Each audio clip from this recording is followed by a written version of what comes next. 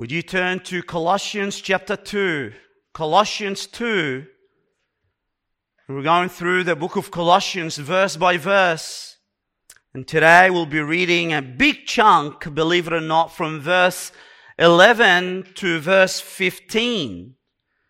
So read with me the word of God, as it says, "And in him you were also circumcised with a circumcision made without hands, in the removal of the body of the flesh by the circumcision of Christ, having been buried with him in baptism, in which you were also raised up with him through faith in the working of God who raised him from the dead. When you were dead in your transgressions and the uncircumcision of your flesh, he made you alive together with him, having forgiven us all our transgressions, having cancelled out the certificate of debt consisting of decrees against us, which was hostile to us, and he has taken it out of the way, having nailed it to the cross. When he had disarmed the rulers and authorities, he made a public display of them, having triumphed over them through him." Now, last time we read it in that same chapter of verse 10, where it says, "And in him you have been made complete." And we said that made complete means fulfilled. What does this really mean? How is this relevant to us today? How do we really live this out? What does that really look like? What does it mean to be fulfilled in him? Brothers, allow me to, as way of introduction, to share with you some hard truth so we can have a proper grasp of what Paul is actually saying. I want to speak to you this morning as a man, just like all of us, living in a broken world. I'm sure all of us would agree with me that after the fall in Genesis 3, that it's not really hard to figure out that there is something terribly wrong with the world we live in. Let's be honest. Beneath much of our smiles and under the hood of the clean shaven faces, there is brokenness, unmet expectations from relationships, unwanted trials. Job said it rightly when he said in chapter 14 verse 1, "Man who is born of woman is short-lived and full of turmoil," which means that we just have just a few days that we live here on earth, and they're all full of trouble. Right? Solomon echoed the same thing when he said in Ecclesiastes chapter 2 verse 22, "For what does a man get in all his labor and in his striving with which he labors under the sun?" Which means, what is the point of all of our hard work? And he answers it immediately. And he says, because all his days, his task is painful and grievous. Even at night, his mind does not rest. This, too, is vanity. In a nutshell, nothing really satisfies in this world. And if you haven't arrived to this conclusion, all I can say to you, just hang around a little while longer on earth, and you will know what Solomon is trying to say. A young man would say, oh, if I just get a family, I'll be the happiest man in the world. Then he gets what he wants. And then what happens? Conflicts. Issues arise. And then he would begin to think of himself, probably what I need is more money. Yes, that's right. The more money I get, the more I'll have a happy life. And then his body begins to break down. And again he comes and he thinks to himself, he says, this early retirement, if I can just give my body a break, I'm just going to rest. And for the rest of my life, I'll be holidaying, and then I'll be happy. And then reality hits.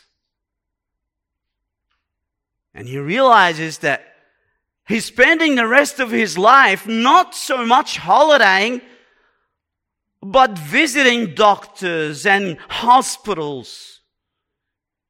And once he stops working, that sense of purposeless living hit hard like a ton of a brick, and he feels useless. Depression sets in. Brothers, all I'm trying to say is we cannot escape the effect of sin in our lives. Parents are brutally controlling. Children are out of control. Spouses are very demanding. Friends betray us and our bodies are breaking down. This is the reality we're living in. Right? Where do we go? Where do we turn to? Again, I'm going to remind you, I did say earlier that I want to be brutally honest with us. And we must stop using this fallen creation to function as a God replacement. It just won't work. And if your delusion to think that you can somehow find rest in this fallen world, you know what you're like? You're like a thirsty, lost man in a desert, and he's chasing after a mirage. You won't find it. Truth of the matter is, you and I are hardwired with thirst for eternity that only God can quench. Only God is ever meant to be the fountain of all satisfaction. Not your spouse, not your children, not your health. You and I were created to find our fulfillment in our relationship with God. And so I want to ask you a very pointy question today, this morning. Is your soul finding its delight in God? Please reflect. Have you found all you need for identity, comfort, security in God? Because God is the fountain of living water, not creation. He is, according to the scripture, is the only one that is all sufficient, almighty, all loving being, which means that we are always in need of Him. Are you finding your delight intentionally in God? Now, what does that have to do with today's passage? Everything. Everything. Because what is it that hinders Christians from enjoying God? What is it? You know, John Piper, I love his motto. Do you know his motto? He says this: God is most glorified in us when we are Amen. Most satisfied in Him. Isn't this what you want your life to be like? Then why is it that we don't really run after God? Why is it that we don't intentionally, consciously find our delight in Him? Let me explain to you why. What happens to us as Christians? You start your life with God. That's great. You're pumped, you're enjoying God, you feel you can take on the whole world for Him when you first believed. But then what happens? Well, it's like everyone else, you get tempted. You fall, you give in to sin. Well, fine, what do you do? Well, what do you do when you sin? You repent, right? No. What happens? The devil comes in. He doesn't want you to do that. He comes up to you with his lies. And what is the devil's aim? It is to cripple you. It is to hinder you from doing that one thing. You can do anything else, but not that one thing. What is it? To enjoy God. He comes to you and says, look at his spiritual condition. Take a look at your sin. Aren't you disgusted about yourself? You must have such an ugly, wicked heart. How can you enjoy God with that when you're such a filthy sinner? Don't be ridiculous. Be honest with yourself. You don't love Him. Then what do? You take a look at yourself. And what do you find? Well, you're right.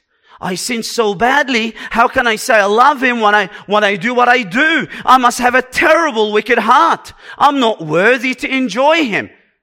And then what happens? What do we do after that? Well, because you don't know what it means that you are complete in Christ, you buy into this lie that you have a wicked heart, that you haven't been changed, and you begin to borrow man's philosophy. And you say to yourself, maybe I should pray more. Maybe I read the Bible more. Maybe I should serve more. Not out of gratitude, no. Where are you at? Well, rather than resting in what Christ has done for you, you begin to try to rest and rely on what you are doing for Him. Why? In order to make up for the wicked heart that you now think that you have. And Paul comes here in this passage and he says to you, believer, child of God, Christ actually changed your nature forever. You no longer have the wicked heart that you once had. You've got a new heart. And that is what it means that in Him you have been made complete. So we start with the first point. Believer, I'm talking to believers, not unbelievers. You have a changed heart. Praise be to Christ. Because of Jesus Christ, your heart has been changed and therefore you can enjoy God. So we read. Let's start. Verse 11. And in Him you were also circumcised. Now, what is circumcision? Circumcision is to cut out. That's just the word, to cut around. According to Leviticus 12 verse 3, every Jewish boy had to be circumcised on the 8th day after his birth. Meaning he had to have the foreskin of his male organ to be cut off. It was a sign that he belonged to the covenant nation of Israel. Now, why did God impose such a gruesome and really literally bloody ritual? What was the significance about this? Well, circumcision was a graphic way to illustrate two things. Number one, it was to show how deep sin is rooted in man. That all the way down even to his most private, most sensitive faculties, all his being has been infected with sin. Okay? It's very simple. It just shows the moral condition of man. Isaiah chapter 1 and verse 6 says, from the sole of the foot even to the head, the whole head is sick, and the whole heart is faint. The Bible makes it absolutely clear about this, that every thought of man is tainted with sin. That is exactly God's assessment of every unbeliever in this room. Genesis chapter 6 verse 5, it says, then Yahweh saw that the wickedness of man was great on the earth, and that every intent, not every second, but every intent of the thoughts of his heart was what? Only evil. Continually. There's no break. It's not like evil and then there's good. No, only evil. And it's not like evil and then there is a pause for a break and then another evil. No, only evil continually. And that's what the foreskin of the male organ points to. The old corrupt nature. The utter wickedness that lies deep in the heart of man. That is who you are today, unbeliever.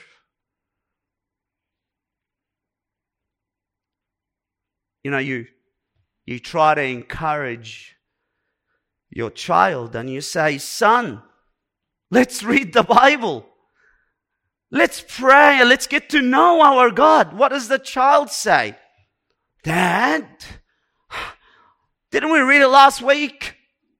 Or we're going to read it again? And you feel like you're dragging a dead leg with you. Why is that? It's by default. Every person that is born of a woman, by default, that is his condition. Man in his natural state does not seek after God. There is no interest in the God of the Bible. There may be interest in other gods, but not the God of the Bible. That's the first thing that circumcision points to. The second thing, circumcision, is an illustration that points to the deepest level of cleansing necessary so that man can enjoy God. There had to be a cutout, not so much of the foreskin of a male organ, but of the old nature.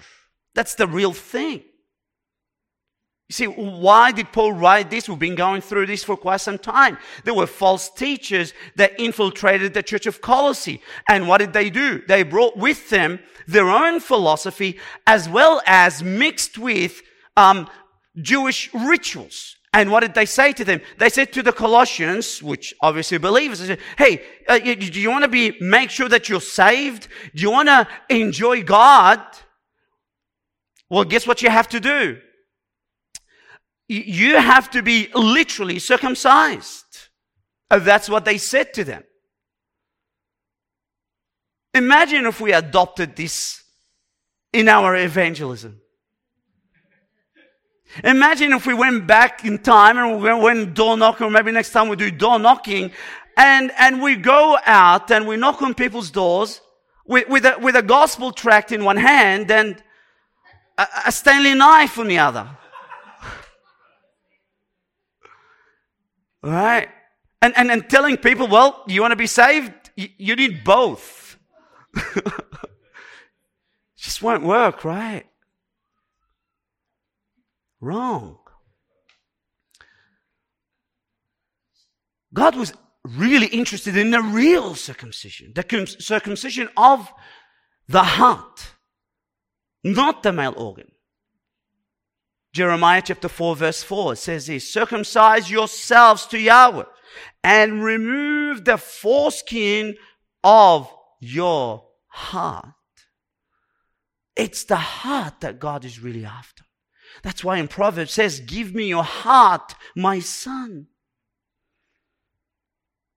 And Paul echoes the same thing in Romans chapter 2 verses 28 and 29. It says, for he is not a Jew who is one outwardly, nor is circumcision that which is outward in the flesh, but he is a Jew who is inwardly. And circumcision is that of which? Of the heart. And so, Paul says in our text today, in him you were circumcised. You don't need this external circumcision. Why? Because you were internally circumcised. You were circumcised with circumcision that excels far beyond the ritual circumcision. What is it? It's not so much the foreskin, but it's your old heart has already been taken out. That's what he means. It's been replaced with a new heart. Now further, beyond this, he goes further and we ask, well, how did it happen? Did we do this with our own willpower? Today, I will change my heart. The Bible actually asks this question. He would actually say, can the Ethiopian change his skin color? Samuel, can you do that? No, you can't. Or a leopard his spots? No. How does it happen? We don't need to speculate. He tells you.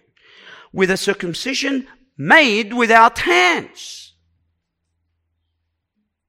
In the removal of the body of the flesh. That is the old nature. That's the body of the flesh. It points to the old nature. It's all entirely been removed. Now, who did this? Who did it? By the circumcision of Christ. It's not the work of man. It is all of Christ. God is the one that circumcises the heart. That is exactly what the scripture teaches. Deuteronomy chapter 30 verse 6 says, moreover, Yahweh, your God, will circumcise your heart and the heart of your descendants to love Yahweh your God with all your heart, with all your soul, and so that you may live. Again, in Ezekiel 36, which speaks clearly of the new covenant and what God is going to do through Jesus Christ. Now listen to this and please pay careful attention to the personal pronoun. Who will do the operation? Pay careful attention. Verse 25. Then I will sprinkle clean water on you, and you will be clean. I will cleanse you from all your filthiness and from all your idols.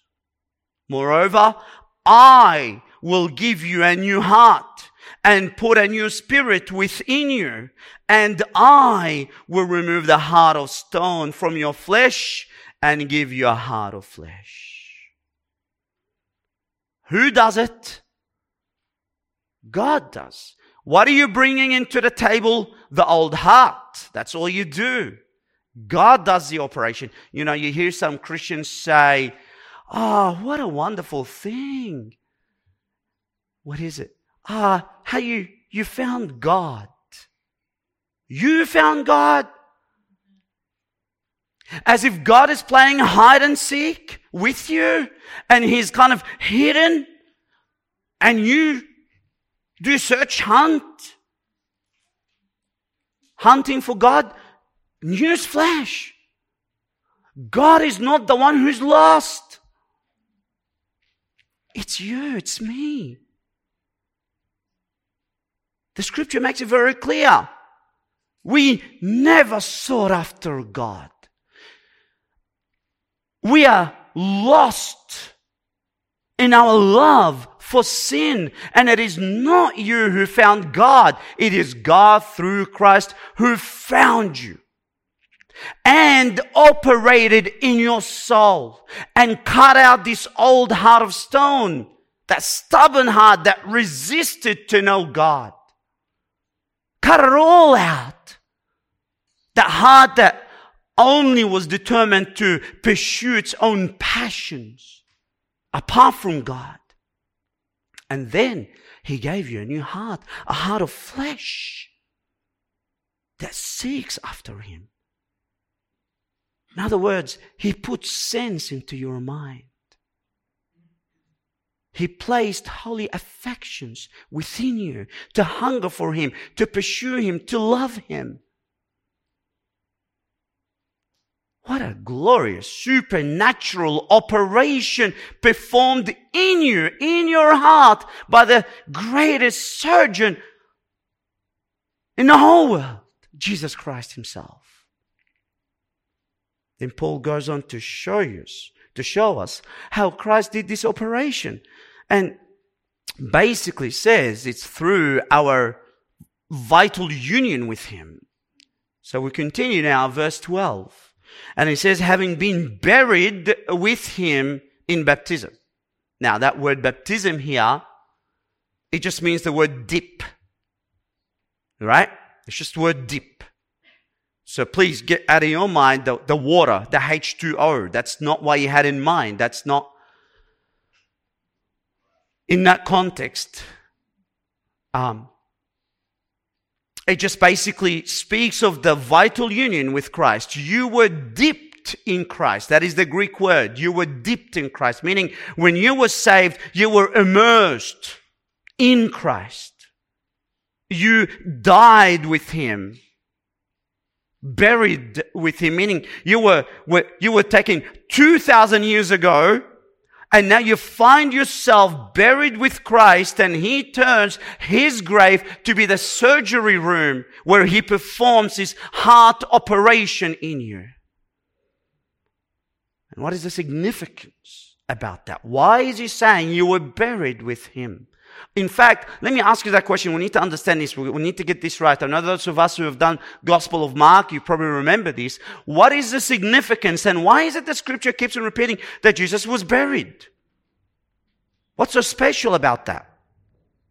Well, if all the scripture said that Jesus died and then He rose again, those first century skeptics, they would have said, died and rose again. I mean, maybe He was just bruised severely. He fell unconscious or something. And then He was healed. Maybe. And so there is no resurrection. But because He was buried, in other words, His corpse was carefully laid in a grave for 3 days. It can only mean that He really died. He actually died. Right? That's about Christ. So what's so significant about we were buried with Him? Same thing. What does that mean? Meaning Paul is underscoring the fact that you, believer, really died. You actually died. You died to the system of this world. You died to your old ambitions. You died to your old way of life. Romans 6, verse 6, it says, knowing this, that our old self was crucified with Him, in order that our body of sin might be done away, so that we would no longer be slaves to sin. In other words, no longer is sin dominating in your life. It does not have to have the final say in what you do and what you think.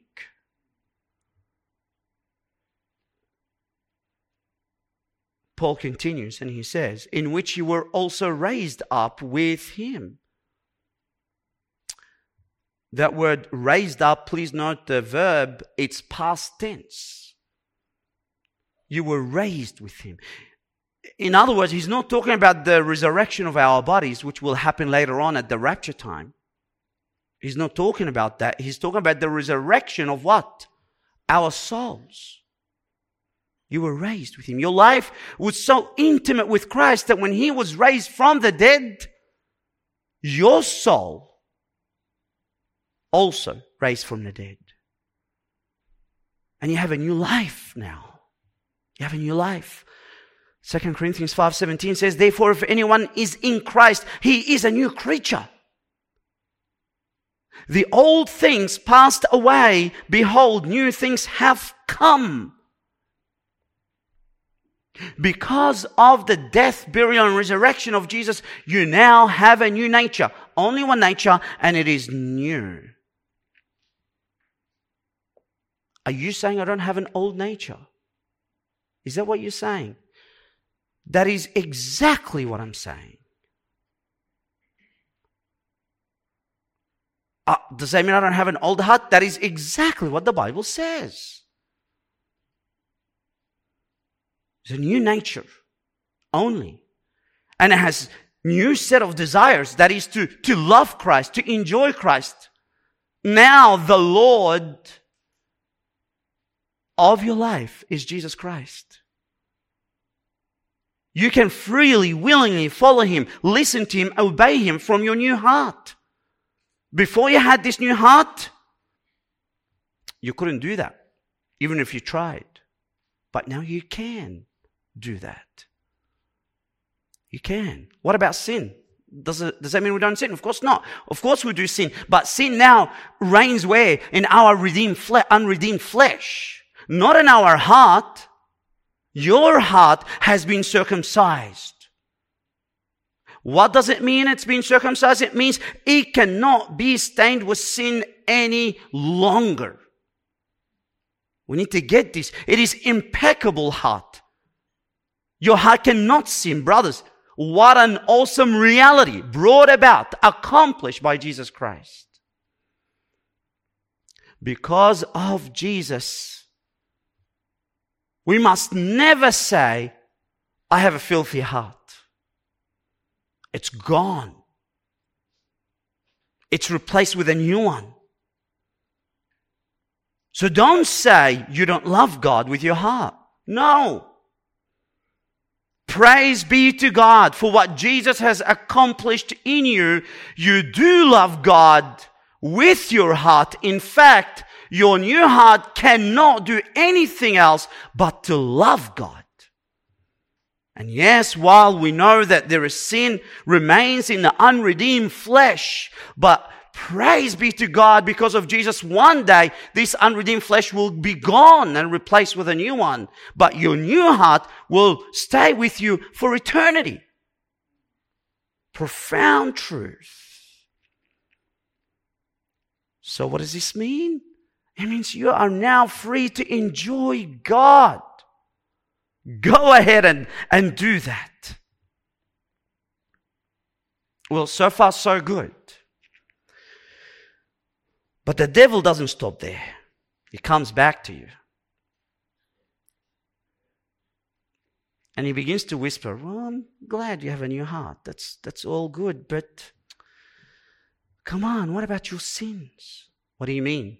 Well, how can you enjoy God when you have so many sins? Let's face it, you can fill up 10 soccer fields with the amount of sins that you've committed. How can you lift up your head to Him when you are full of sin? Can't you feel your guilt? Right? Well, what should I do? Well, you should bury your head in shame. Go find something else to enjoy. Maybe watch a movie or do the scrolling of Instagram. Do something else, but not God.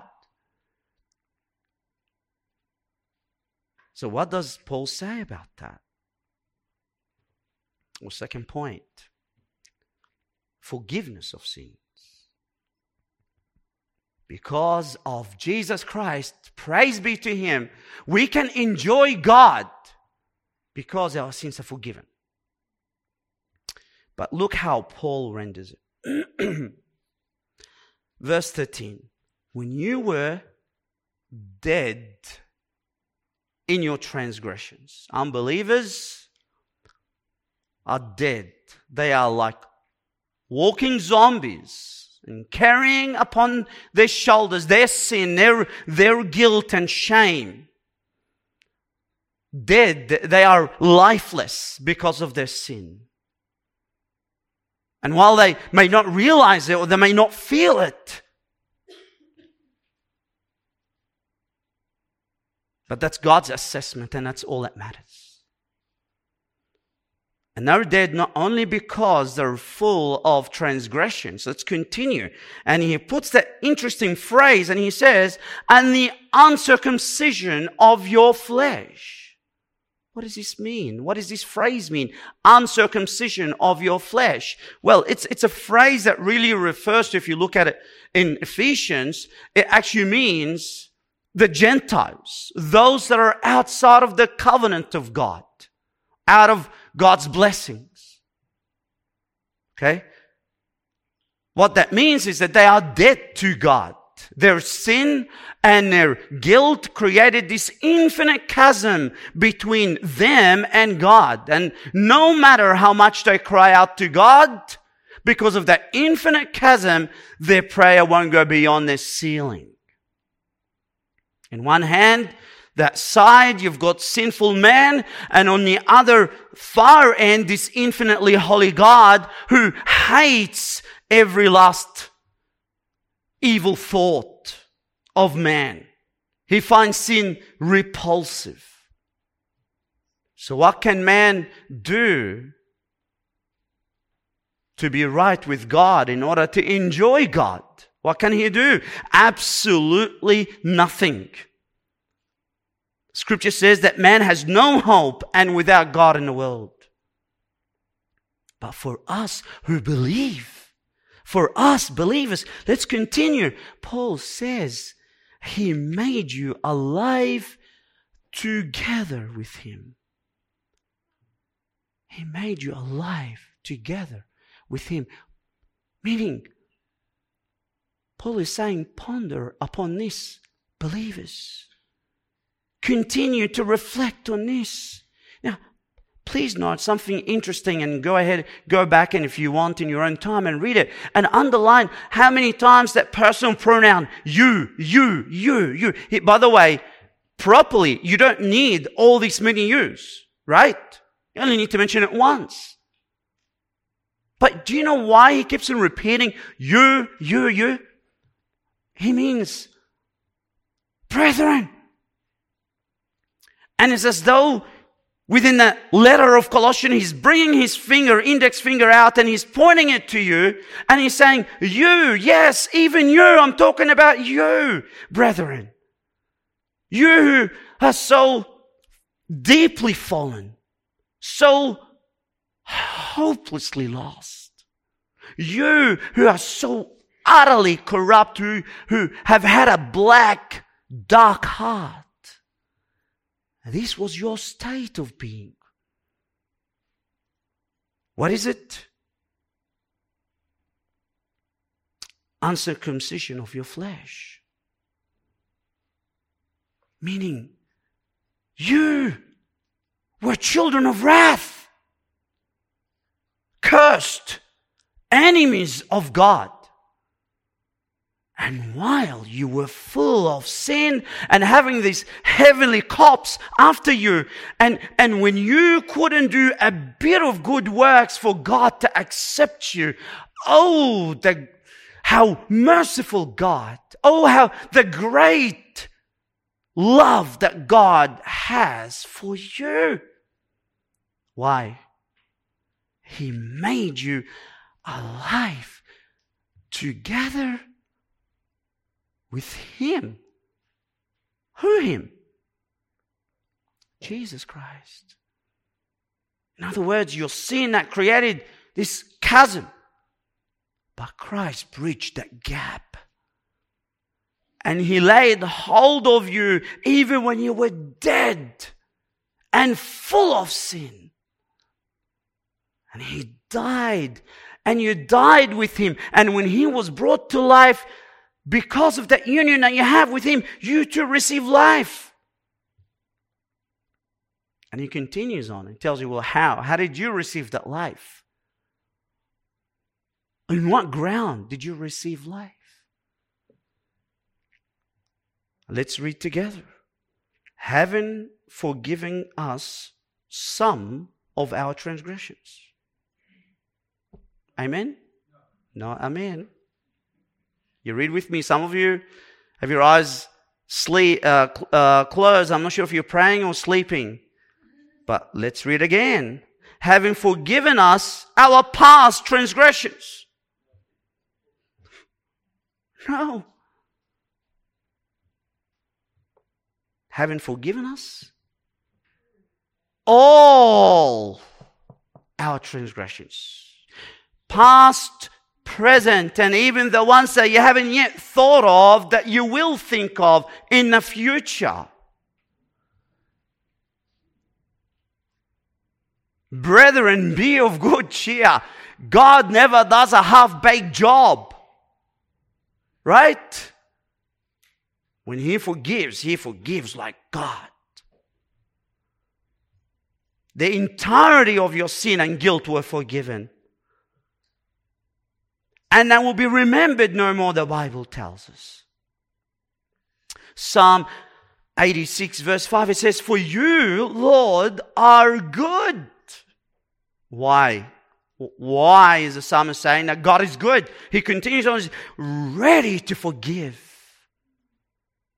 and abundant in loving kindness to all who call upon you. It's like God at the line and ready, set to go, and he really loves to forgive. He just goes forward. He bolts out and He wants to forgive the moment we call upon Him. Small sin, big sin, visible, invisible. He is eager to forgive all of our sins. Micah 7:19 says this, He, that's God, will again have compassion on us. He will tread our iniquities underfoot. Yes, He will cast all their sins into the depths of the sea where no man could ever reach. And if that is not enough, and if that is not beautiful enough, Paul continues on and he gives us such a vivid picture to enforce the thought and to impress it into our heart so that we would never ever forget it. So what does he say? Verse 14. Having cancelled out the certificate of debt consisting of decrees against us, which was hostile to us, and he's taken it out of the way, having nailed it to the cross. He's borrowing of something that happened at his time that Colossians knew very well. When criminals were crucified, the Roman soldiers, what did they used to nail above the criminals? Their crimes that were committed.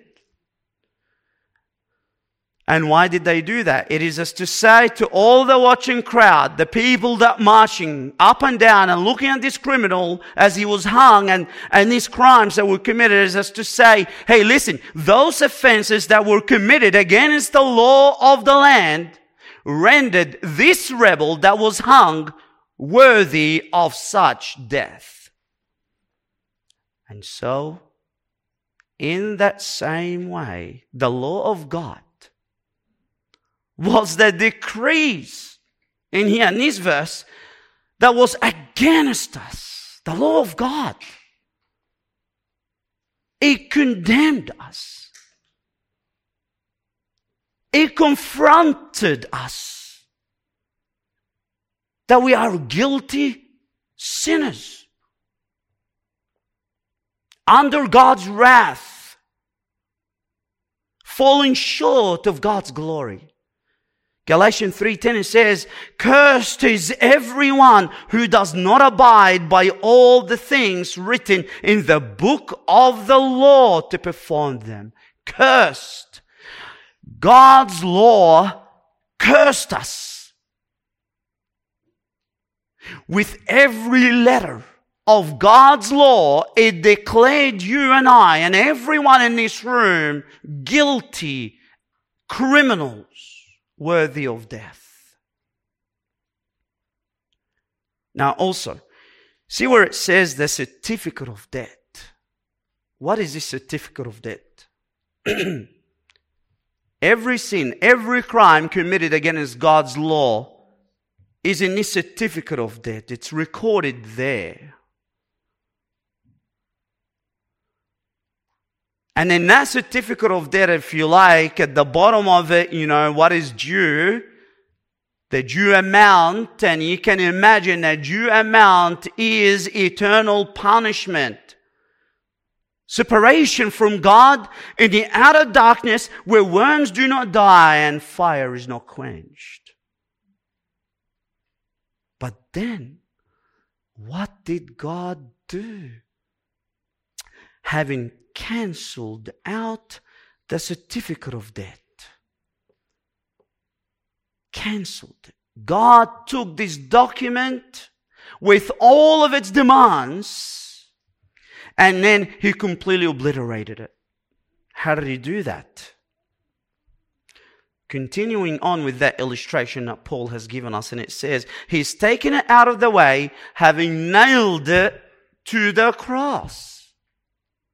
Which cross? It was nailed to the cross where Jesus hung beneath it. So do we get this picture? There on the cross is your certificate of debt, and who hung beneath it? Jesus Christ.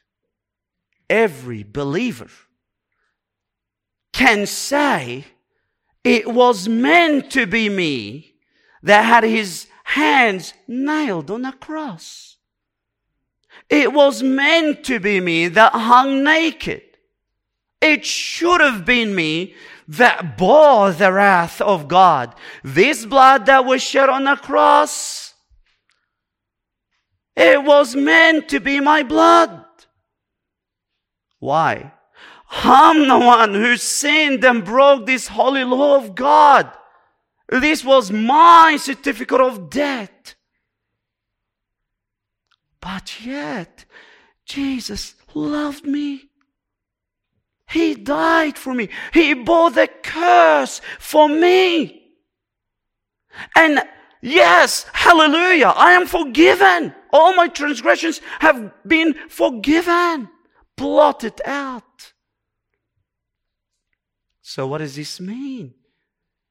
When the devil comes and reminds you of your sin, and then you begin to feel weighed heavy because of the guilt, remember, Jesus paid your debt in full. Your sins have been washed away by His blood, all of them. Why did He do that? So you and I can freely have unbroken, unhindered fellowship with God, so that you and I can enjoy God that once upon a time we could not. Now we can. What are you meant to do with this? You're meant to go ahead and with all the might that God will grant you, even in this broken world, you can delight yourself in God. Amen. We continue. It's not done yet. And just to top it up, by Jesus' death, Jesus crushed Satan and his followers. We don't have to fear them anymore. So number 3, enemies defeated. Enemies defeated. There's so much to say about this. I'm going to have to cut it short a little bit so we don't go over time. So we read verse 15. When he had disarmed the rulers and authorities put together in this context obviously means Satan and all his demons. He made a public display of them, having triumphed over them through him. Now, what does this mean? Again, Paul is such a picture man. He loves to use illustrations and he uses imageries all the time. So that's again another beautiful and colorful picture of a triumphal procession. Used to happen many times with Rome. When Rome won a military victory, and then the conquered rulers would be put on display. What did that look like? I want to take you back with me 2,000 years ago at the time of Paul,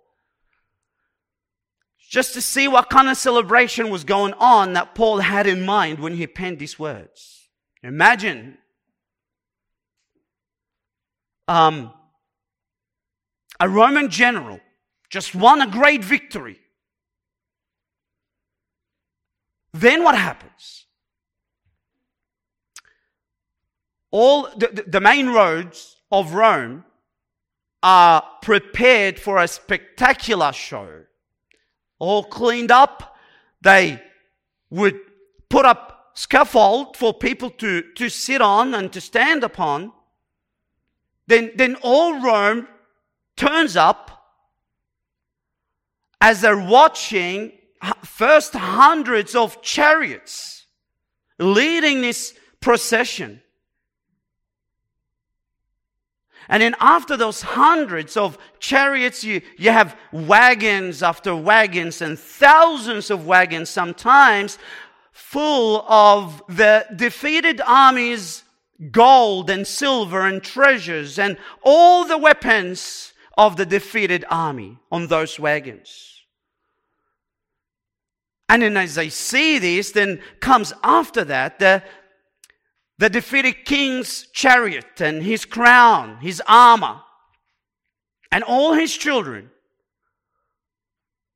are walking in that parade.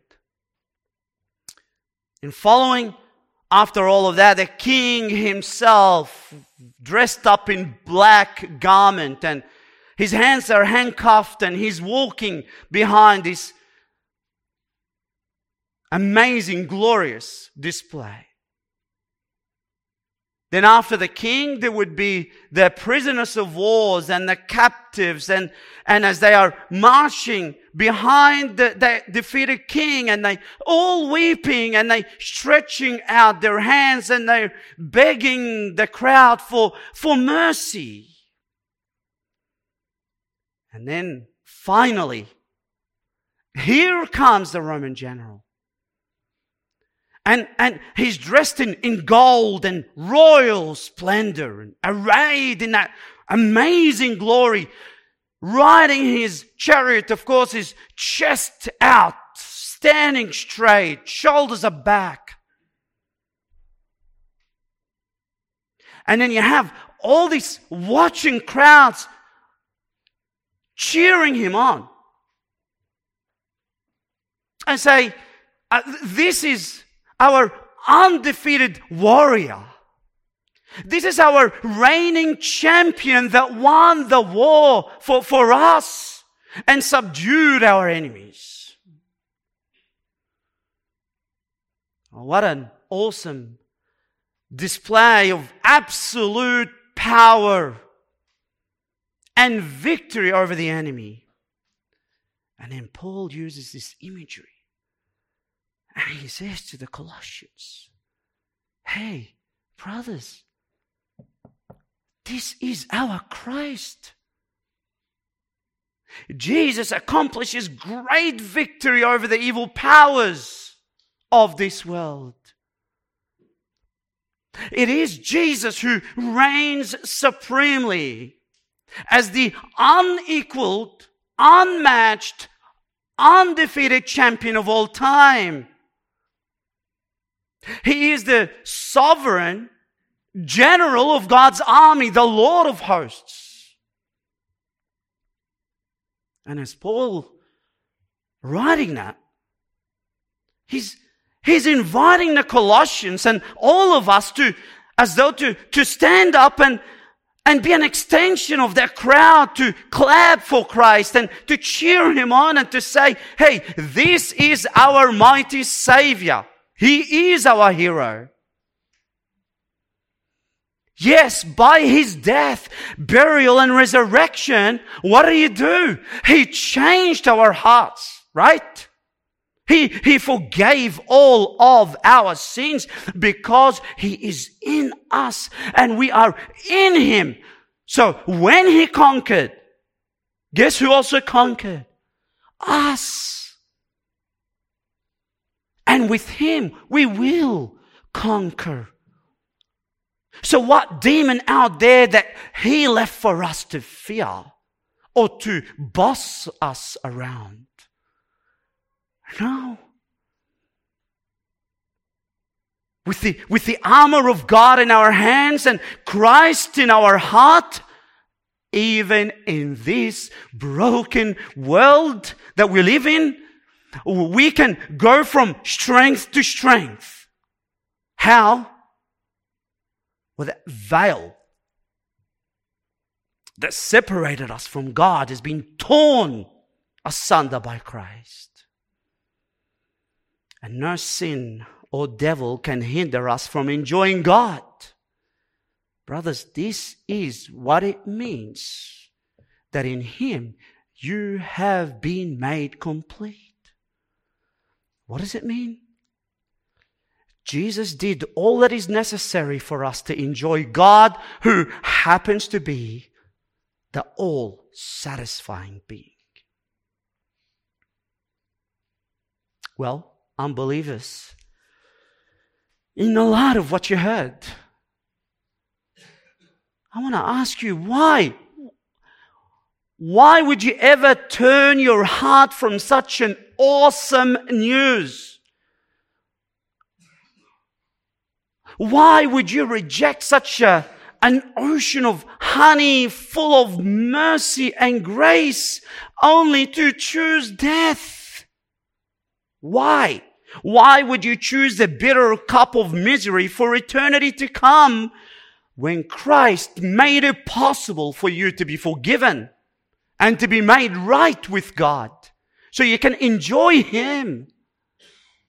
What fool would turn his back on such a wonderful gospel opportunity?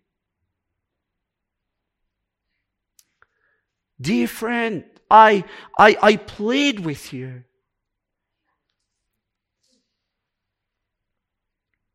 Tell Him that you are in need of Him.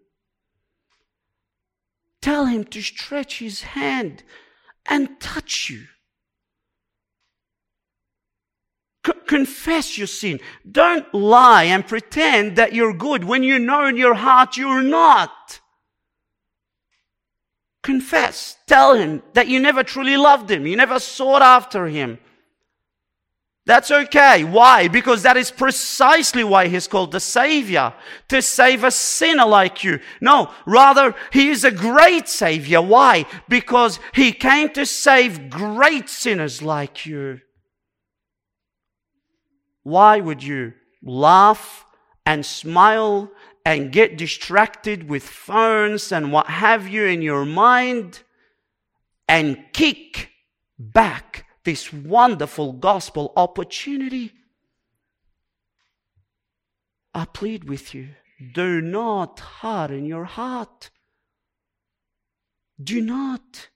Tell Christ, set me free from this slavery of sin. Deliver me. Save me. Hide me in your wounds. I give you my heart. And forgive me. Amen. Let's pray. God, What a wonderful Savior we have. What a glorious champion who leads our march from victory to victory, because the battle has already won. And one day, sin will be eradicated and we'll have the redeemed flesh, and nothing then will ever hinder us at all from enjoying you, God. Glory be to your Son, Jesus. Amen.